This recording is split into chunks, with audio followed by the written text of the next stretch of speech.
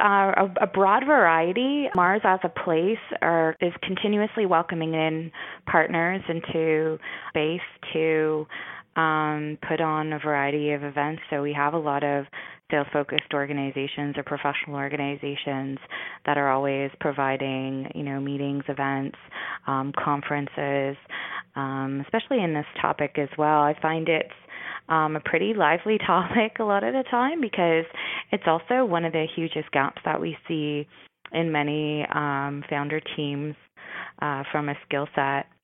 MaRS itself has addressed this through a variety of resources and programming all throughout sort of the life cycle of the company again. So for very early stage companies or entrepreneurs that are just thinking about this in their business, it's how do you try and instill that a sales-driven or revenue-generating mindset from the beginning so that they can start demonstrating traction, that product market fit at very early stages and start getting those multiplier effects